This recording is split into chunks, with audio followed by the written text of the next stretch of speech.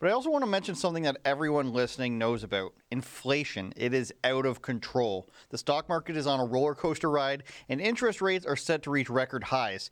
Your retirement funds and even your bank accounts are more at risk now than ever, you can tell. And in order to protect your hard-earned savings, you've got to call American Hartford Gold. They can show you how to protect your savings and retirement accounts against inflation by diversifying your portfolio with physical gold and silver. If you look at the trends for gold, it almost always appreciates in value no matter how far back you go. Just make a phone call, it'll be short, and they'll have physical gold and silver delivered right to your door or inside your IRA or 401k. It's very easy. American Hartford Gold is the highest rated firm in the United States with an A-plus rating with the Better Business Bureau and thousands of satisfied clients. This means that they're trustworthy. And if you call them now with this promotion, they will give you up to $1,500 of free silver on your first order. So give them a call, 866-488-3814. That's 866-488-3814. Or you can just text them. You can text REBEL to 65532. Again, a short phone call. It'll save your life. 866-488-3814. You won't regret it. Neither will your savings account or your retirement fund.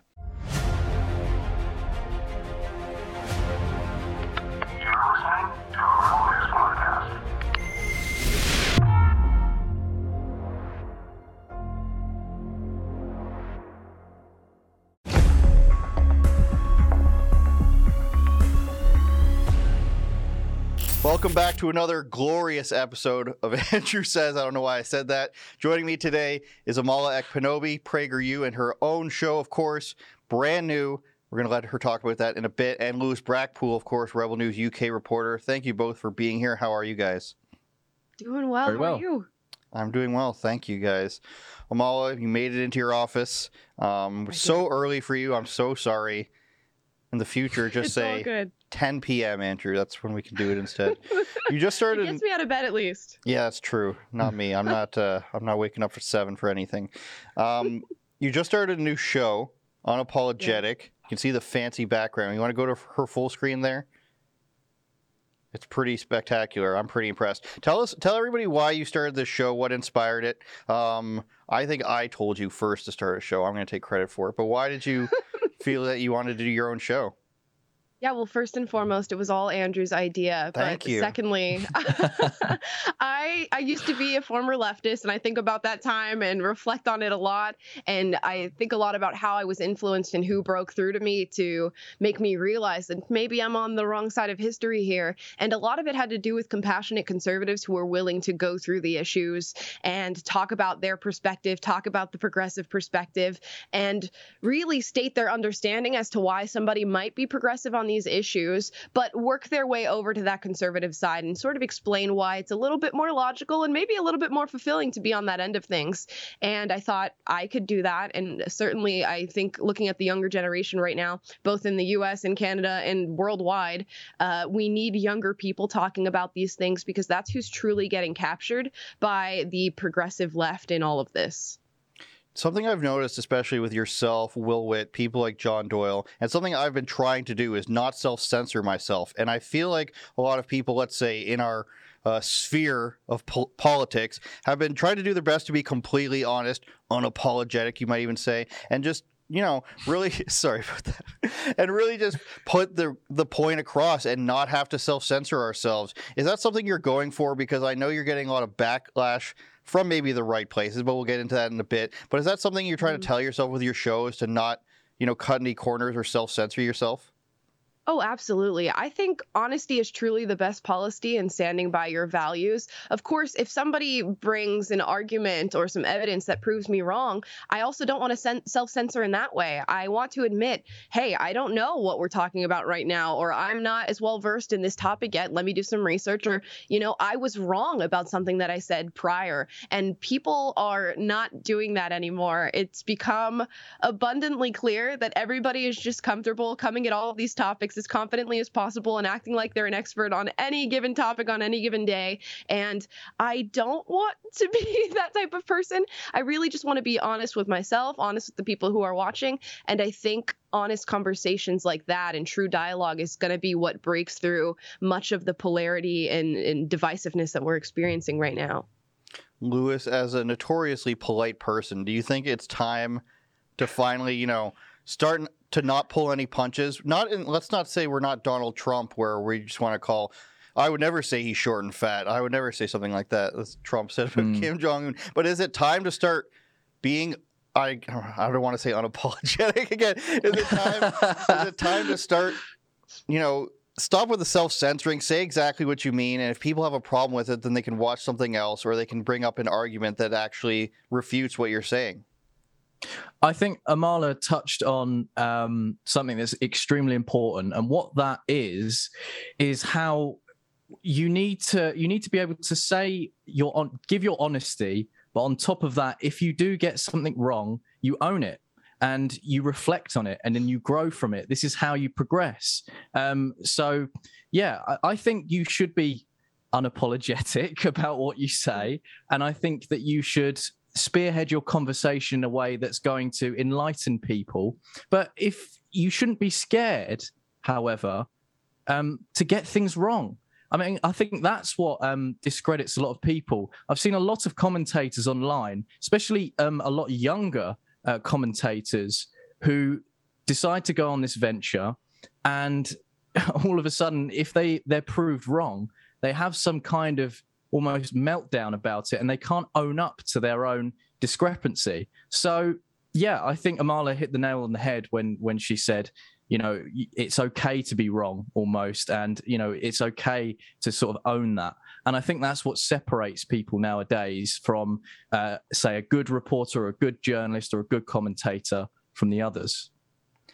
YouTube in particular, I think, get a lot of backlash from whichever woke leftist crowd you want to call it. Lewis, I want to get to you in a second, because I think yours has to do with you being one of the spearheading voices in your country, and there's not a lot of other people who are brave enough to say the stuff you're saying. But Amala, there was something that you posted, I think, on TikTok. You want to tell people what that was first and foremost?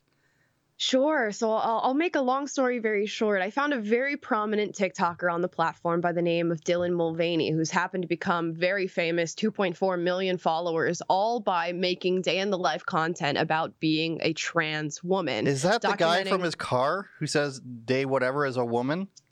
Yeah, so day 40 of being a girl, these things like that. And even goes as far as to say, I'm not going to identify as a woman because a woman is a strong term. It implies maturity. I identify as a girl. So I found this TikToker. I saw how many views and how many likes that they were getting, looking through the comments of just these really mostly young women supporting this and saying this is such a great ideology to uphold, and children know who they are, the typical leftist talking points. And I thought, okay, somebody should make a video about this. So I went through it and was reacting to the TikToks on my podcast. Even saw one where Tampax, we all know what that company is used for, has offered Dylan a sponsorship. Oh my God. No way. No way. That's mental. Unbelievable. Yeah, isn't it? Isn't it? So that's what I was thinking. I thought, this is crazy. So I took a very respectful approach, even decided to use Dylan's use the pronouns that Dylan chose in my podcast to just talk to leftists and have this compassionate plea for why this is not the best route in leading your life. And it's certainly not something that we should be teaching to children as something that's normal or going to garner you success in your life.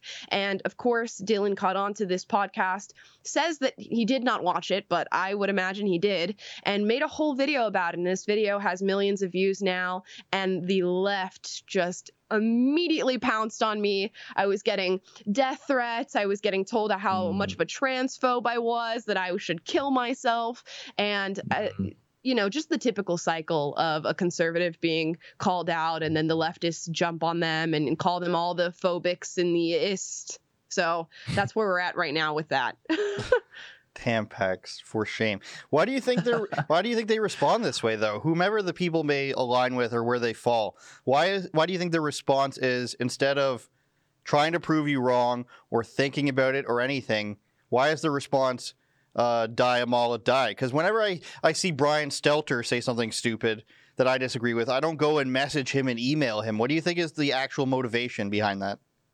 Well, when I was a leftist, I found that it is very hard to make logical arguments for the things that you're saying. So when somebody comes to the table with a logical, reasonable argument for why they believe what they believe, and you have nothing to counter that, it does make you angry. It makes you extremely defensive, and that defensiveness just comes out because you don't want to give up that ideology, something that you've subscribed to maybe your whole life or for the past few years, and something that you believe to be true. And suddenly you're hearing somebody who is a biological woman telling you, no, wait a minute, you don't just get to claim womanhood. And when you don't have an argument to actually fight back, it makes you very angry. So I completely understand why people respond the way that they do. Maybe they should reevaluate because it's not such a fun experience to go through, but I totally get it. Lewis, where do you think the line is between caring about these responses and not caring? And you know me, even my own fans make fun of me, so I'm not big into caring about the tweets and everything. But at some point, if people are telling you to go die, like it's going to mount up and be like, why are these people doing this? Where do you think the line is between taking criticism from strangers and just, pushing it off to the side and saying it doesn't matter? Where do you think that comes into play? I mean, it's a good question. I mean, as you know, I think I get a lot of hate for talking about various different subjects, similar to Amala's as well, with the trans debate, of course, illegal immigration, the COVID stuff. So there is a fine line. I think what you have to remember is social media is basically just noise. It's like background noise. The best way is if you are getting a lot of hate, you turn it off and you just take a break. That's absolutely fine. I think it's important for people to not try and let these sort of comments shower over you and affect you. I know it's easier said than done.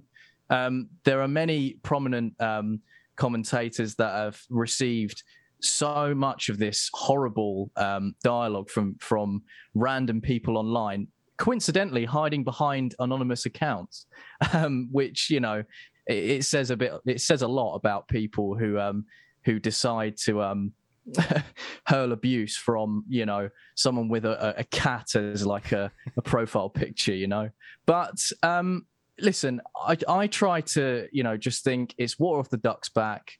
You have to try and just get on with it. And in a way, I take it in a strange stride because, like Amala said, these people can't formulate arguments that well. So their only way of trying to argue with someone is to try and attack them so they feel uncomfortable. They're trying to get you to feel uncomfortable in your own skin.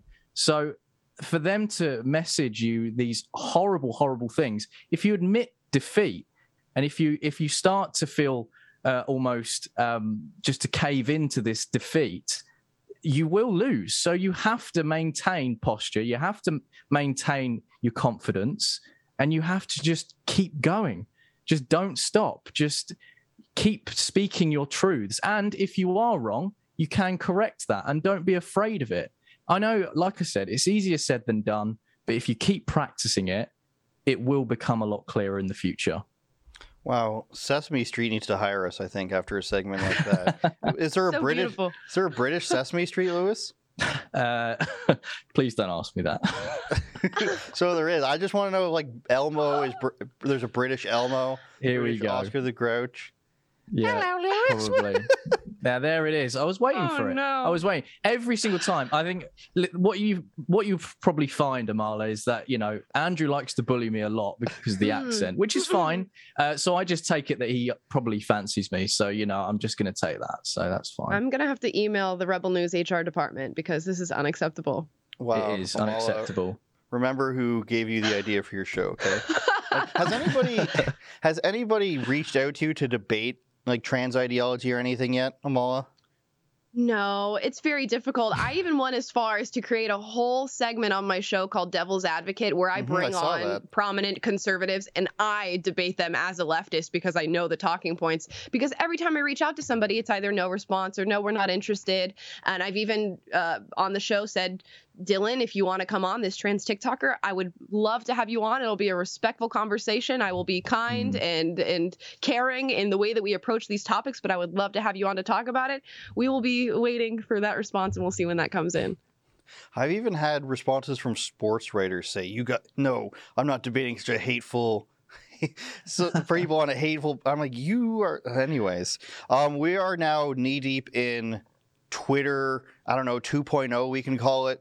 The whole new Twitterverse, people's accounts that are banned are just popping up out of nowhere, and it's really weird to me seeing the people in mainstream media and other places basically reject free speech as it is written in the U.S. Constitution. Elon Musk saying that he basically wants it to follow the law, and people have a problem with that. I think the lady on The View said it was a white supremacist point of view to have this. I know on CNN they said it was a party that, if there's no rules at a party, is it somewhere where you want to go to? Like, what house party has rule, like, other than don't destroy the place? You got to be out of here by 7:30 p.m. Where do you think Elon takes this, do you guys? Do you think we go to a place where it's, you can say racist things, you can say hateful things as long as you're not breaking the law, and that's going to be completely allowed? It seems to be that way right now. Or do you think that it slowly gets walked back? I'll start with you, Lewis. Well, in the UK, we have a lot of different laws. I think we're basically living in a dystopian novel over here. So we have a new thing that's being pushed through legislation called the Online Safety Bill. And yes, it is as horrible as it sounds, where they basically want to eradicate any kind of discourse, whether it be grotesque discourse all the way through to just questioning efficacy of the old V's. And I don't want to get you, censor or anything like that, Andrew. So I'm being polite by not saying it. Vaccines. Oh. Sorry. Yeah. So gotcha. Yeah. You were thinking something else, obviously, clearly. There we go. I finally embarrassed you. Am I the bad guy here? You are. But the Online Safety Bill. Anyways.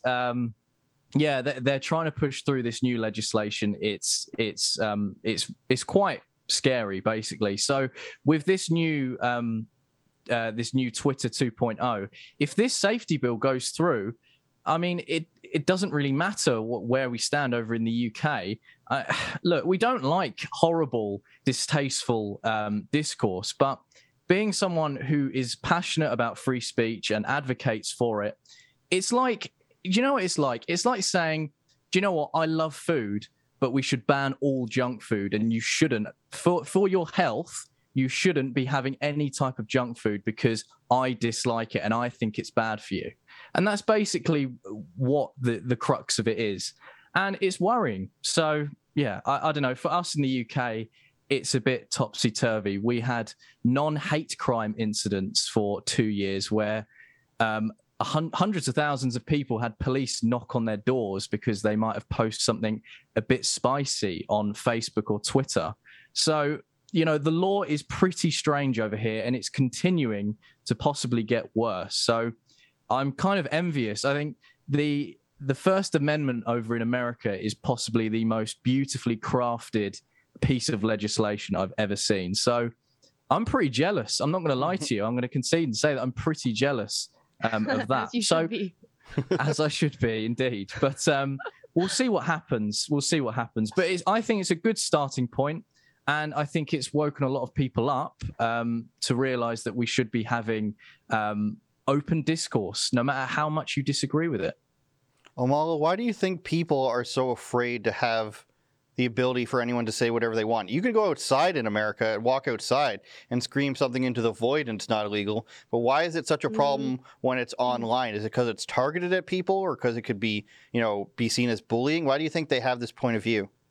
Well, we're in this new worldview now that life is supposed to be cushy and completely devoid of offense, and nobody should ever say anything that hurts you in any way or makes you feel uncomfortable. And we've really coddled Americans in a lot of ways and made this culture where young people especially are so sensitive to this sort of thing, and they are so invested in PC culture. So I think that's a problem for the average person who's really fighting back against somebody like Elon Musk owning Twitter. As far as the elites are concerned, and people like Brian Stelter, they're really concerned with people having freedom of speech. I think they know the stronghold that Twitter has specifically on the American mind, on what we see see, on what we're aware of, on the narrative that we subject ourselves to, and they are not comfortable with now conservatives and even classic liberals being able to enter that space in a way that is dissident from what they've always been saying. During COVID for the past 2 years, Twitter was just an arbiter for the COVID narrative and constantly posting about it, made their own COVID tab for all the news and all the CDC updates and regulations. And now they're facing a future where that might not be the case. And if you can get one kernel of truth amongst all the lies, people are going to find that. I think something that would satisfy the media is if they started making announcements of Alex Jones is coming back in 10 days. Donald Trump is coming back in 30 days. Whomever else. Do you guys think that Trump's going to come back, by the way? Or, I mean, I think he will. Truth Social isn't doing that good, I don't think. I don't know how many people it has. It's not on Android or desktop yet. I don't have an iPhone, so up here in Canada we don't have iPhone. No, I'm just kidding. But I don't have it yet. Do you guys think he's going to come back on, Lewis? You said yes. I believe he will. I think he just can't stay away. Personally, I think he misses Twitter. Come on, like he misses going on Twitter and doing his thing. So I think he will cave slowly but surely. Yeah, that's my view on it, because I believe that he loves it. He loves it so much, and he misses it. We know he misses it. So yeah, he's going to come back eventually. 100%. Wouldn't this be financially or business fundamentally he doesn't need to unwise? Worry. He doesn't need to worry. It would be admitting that your own platform isn't as important as the other one. Well, he did make Truth Social as a response to this whole Twitter thing, at least in part. So I think admitting that is admitting that once Twitter is back and you're able to be on it, maybe you let the whole Truth Social thing go and you get back on it. He was in his presidency putting out tweets at like 3 a.m, and we think he doesn't want to be on Twitter anymore. I think he's going to join, and he might hold out for a little bit, but he'll be back. Now he's putting out truths at 3 a.m. No, I don't know what it's called. Doesn't it say? I think it says post your truth, which I would fundamentally disagree with, but I guess it's just your opinion. I don't know. From one president to another, I also have written down Biden. It's being reported that he might cancel all debt. Now, I mean, I read this, student debt that is. I read this and I hear, what can I do desperately to save myself from getting completely ruined in the midterms, and to bump my approval rating down from the low 30s up to the mid to high 30s maybe. Amala, tell me it isn't true. Tell me, well, maybe you agree with it. I don't know how you feel about this. Tell me how you feel about the possibility of tomorrow we wake up and there's no, shut up, Lewis. There's no student debt. There's no student debt. And all of a sudden the people who work during college, I think it would be unfair to them. How do you feel about this? Oh, for one, I don't think it's going to happen. This is just sort of this lie that we roll out every single 4 years to make people who are in college feel better and go and cast their votes. So I don't think it's going to happen. We're talking about trillions of dollars here. And I think about 45 million Americans who still have student loan debt in this country. Not happening. Who's going to pay for that? What about the parents that worked really hard to put their kids through school and pay for it? What about the people who have already paid off their loans? What about future Americans that have to take out student loan debt? There's just so many insurmountable questions when it comes to canceling something like this. And it's something that they're constantly running on. If this happens with Biden, I will be shocked, to say the least. But you have to wonder how canceling out that big, massive pile of debt is going to affect the average American. And it's just simply not fair. Now, should we have a discussion about how expensive higher education is? Certainly, because you have people going to school paying $50,000 a year to get a gender studies degree, which is virtually useless. So that's a discussion we should be having, but we should not be talking canceling debt right now, especially with the rates of inflation we're experiencing. I think it's 3 trillion something. I don't know if Olivia, you can quickly look that up, but I think to add $3 trillion of debt onto the national debt immediately, it's going to have terrible consequences.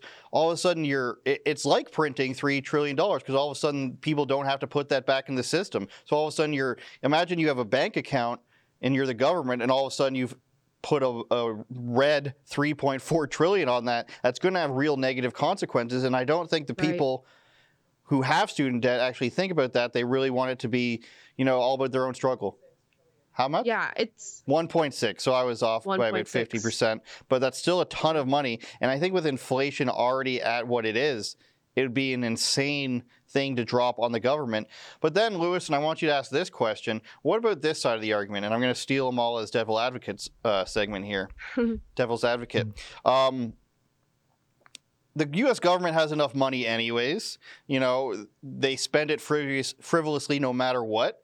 Why can't they just pay for school? Why can't they just, if they're going to spend money on nonsense all the time, whether it's, you know, the next level of fighter jet or somebody's campaign, something like that, why can't they just spend a couple $1 trillion to make school free? Because it just devalues everything. And on top of this, if you think about it, right, I remember we had a similar thing here in the UK. Okay, it was, oh gosh, I think I was about 16. I was a communist in school studying politics. Oh, no. Yeah, I was. Yeah, you wearing a beret by any chance? Yeah, all of that with dyed hair and fingerless gloves. We need photos. Do we have photos of this? Oh, we do. No, we do. I've wiped them clean. No, your mother has photos.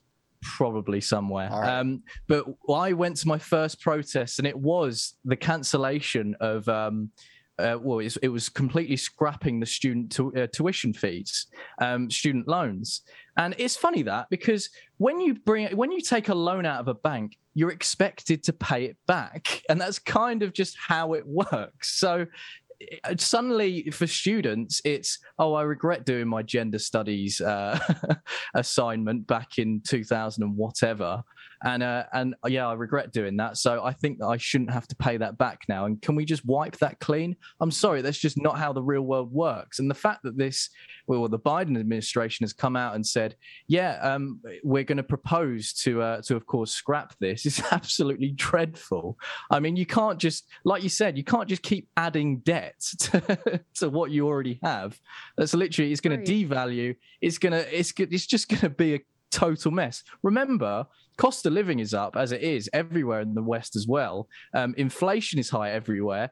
I mean, over here, our cost, not a cost of living, but our standards of living has reached a pinnacle low. So, you know, I can only assume that it's happening over in America as well. So, yeah, I'm sorry, I just don't buy the argument that it's just, you know, it's for a greater good or a better cause. It just doesn't make sense in my view. Yeah, cancel car loan debt first. Yeah, let's do that. And insurance, why not? Lewis, cars are things we drive on the roads here in North America. Oh, sorry, yeah, I'm used to driving wagons, mate, over here, so, you know. Amal, were you going to say something on that? Yeah, I was just going to say the same thing. Imagine this being a discussion we're having surrounding any other form of debt. Imagine saying, well, if you bought that house you couldn't afford, if you signed up for that loan for that car that, you know, you don't want anymore or that you regret buying, we're going to go ahead and cancel that for you. It sets a very, very uneasy precedent, and we should not be having these discussions.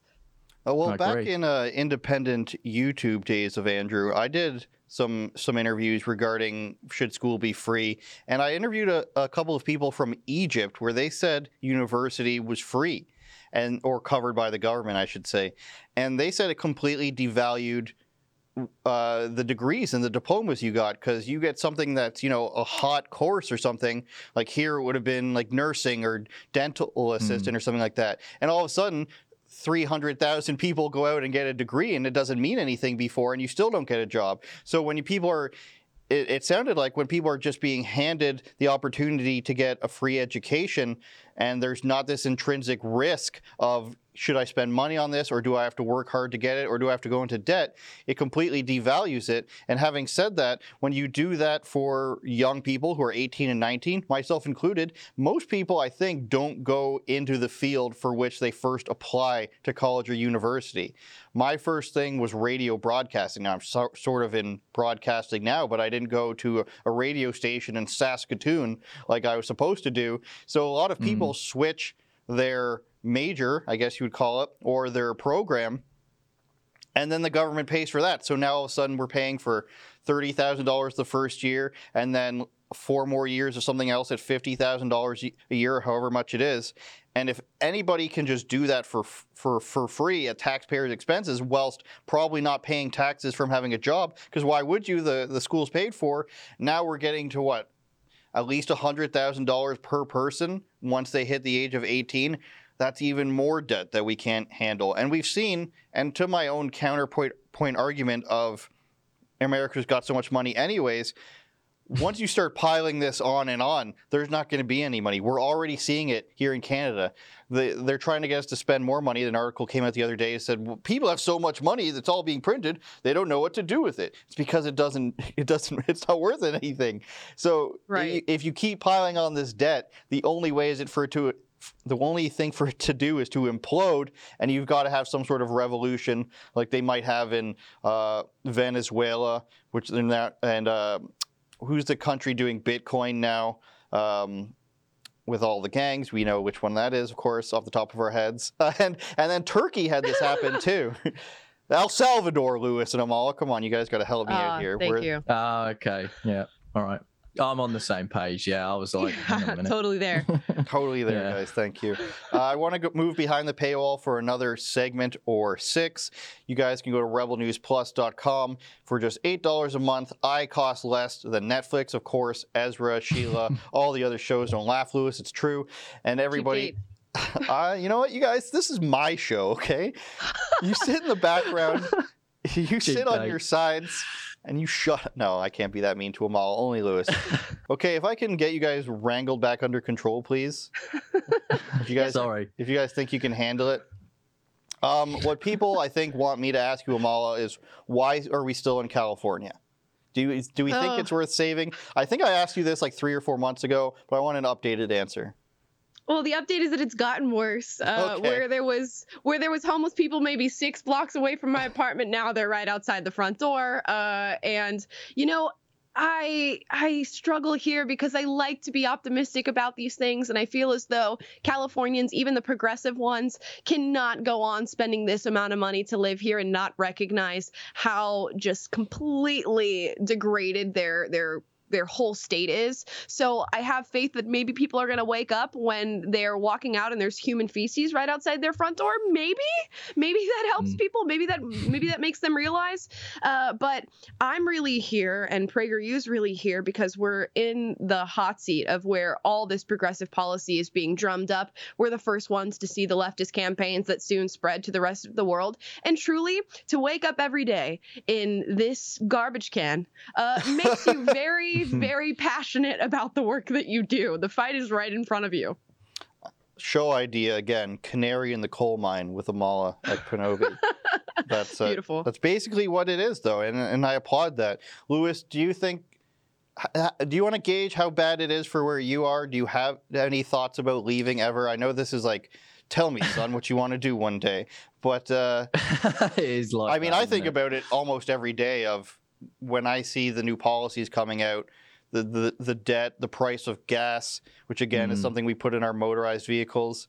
Is there a desire you have to leave, or are you more of along the same lines as the mall? You need to stay and make things better, or at least warn people of what's coming? There's a bit of both. I mean, if I could, I'd pack up and move to Texas if I could. And I'd like to at one point in my life. I think that's a little goal of mine, maybe at some point. But yeah, there is a bit of that. There's a bit of, I want to try and help here. I want to try and, wake people up and shake their heads and say, look, this is what's happening, from many, many different subjects. Sometimes it feels like a lost cause. I mean, just down the road from me is Brighton, which is basically the Portland of the UK. And there's no going back with that place. So, there's some places where it's kind of like a lost cause almost. You just go, right, well, you have to almost just let them get on with it and use them as an example of why things shouldn't be run like that. And I'm sure Amala has the same with places in America. Where it's kind of just like, this is their policies, this is what they're trying to implement, and look how it's going. So yeah, I don't like the idea of using places as this kind of, well, this is my argument, this shows that these policies don't work, but they're doing it themselves. So there's no real sort of, well, is it going to get better, really? Because I know it's pretty black-pilled, but that's kind of just how you feel most of the time when you look at these either Democrat-run places or Green Party-run places, which is this example over in Brighton. So, yeah, there's a part of me that just wants to pack up and move to Texas. Of course, I really do want to do that at some point. But there is also a part of me to say, yeah, something needs to be done. I don't want to just abandon my kingdom almost. United Kingdom. We'll try to make little Lewis's dreams come true. Mummy, can we go to Texas one day? There it is. Oh, there it is. Wow. Yeah, that What was a so You're fired. patronizing. This is our dynamic, Amala. If you can't get on board, I see how you talk to Will Witt, all right? Yeah, well, that's true. You actually got me there. Yeah, exactly. I channel me or Will through me or vice versa. The last thing I want to ask you guys is basically about where do you think, and this comes up a lot, especially with us, Lewis, where do you guys think that this direction from these governments are coming from? Because, Amala, you see, the turds and the homeless on your doorstep, as you say. Where do you think this direction comes from? Because it seems to be policies that keep getting worse and worse, and in every major city in America almost, it's downtown core, a really cool place to be. 2 kilometers or 2 miles outside of that, homelessness, gang violence, etc. Where do you think this direction comes from, and why do you think it's still being implemented and that people still put up with it?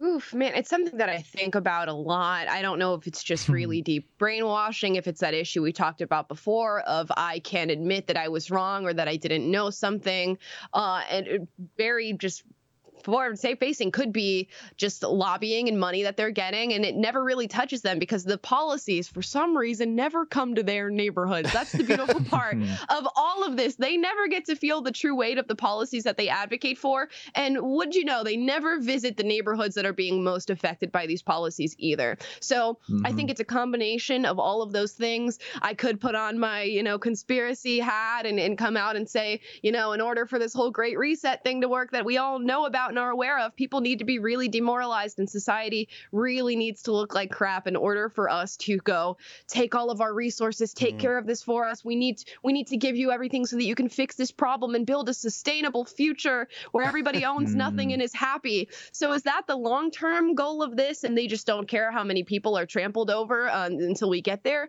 Possibly as well. So I think it's just a multitude of things that are all coming together and creating this monster.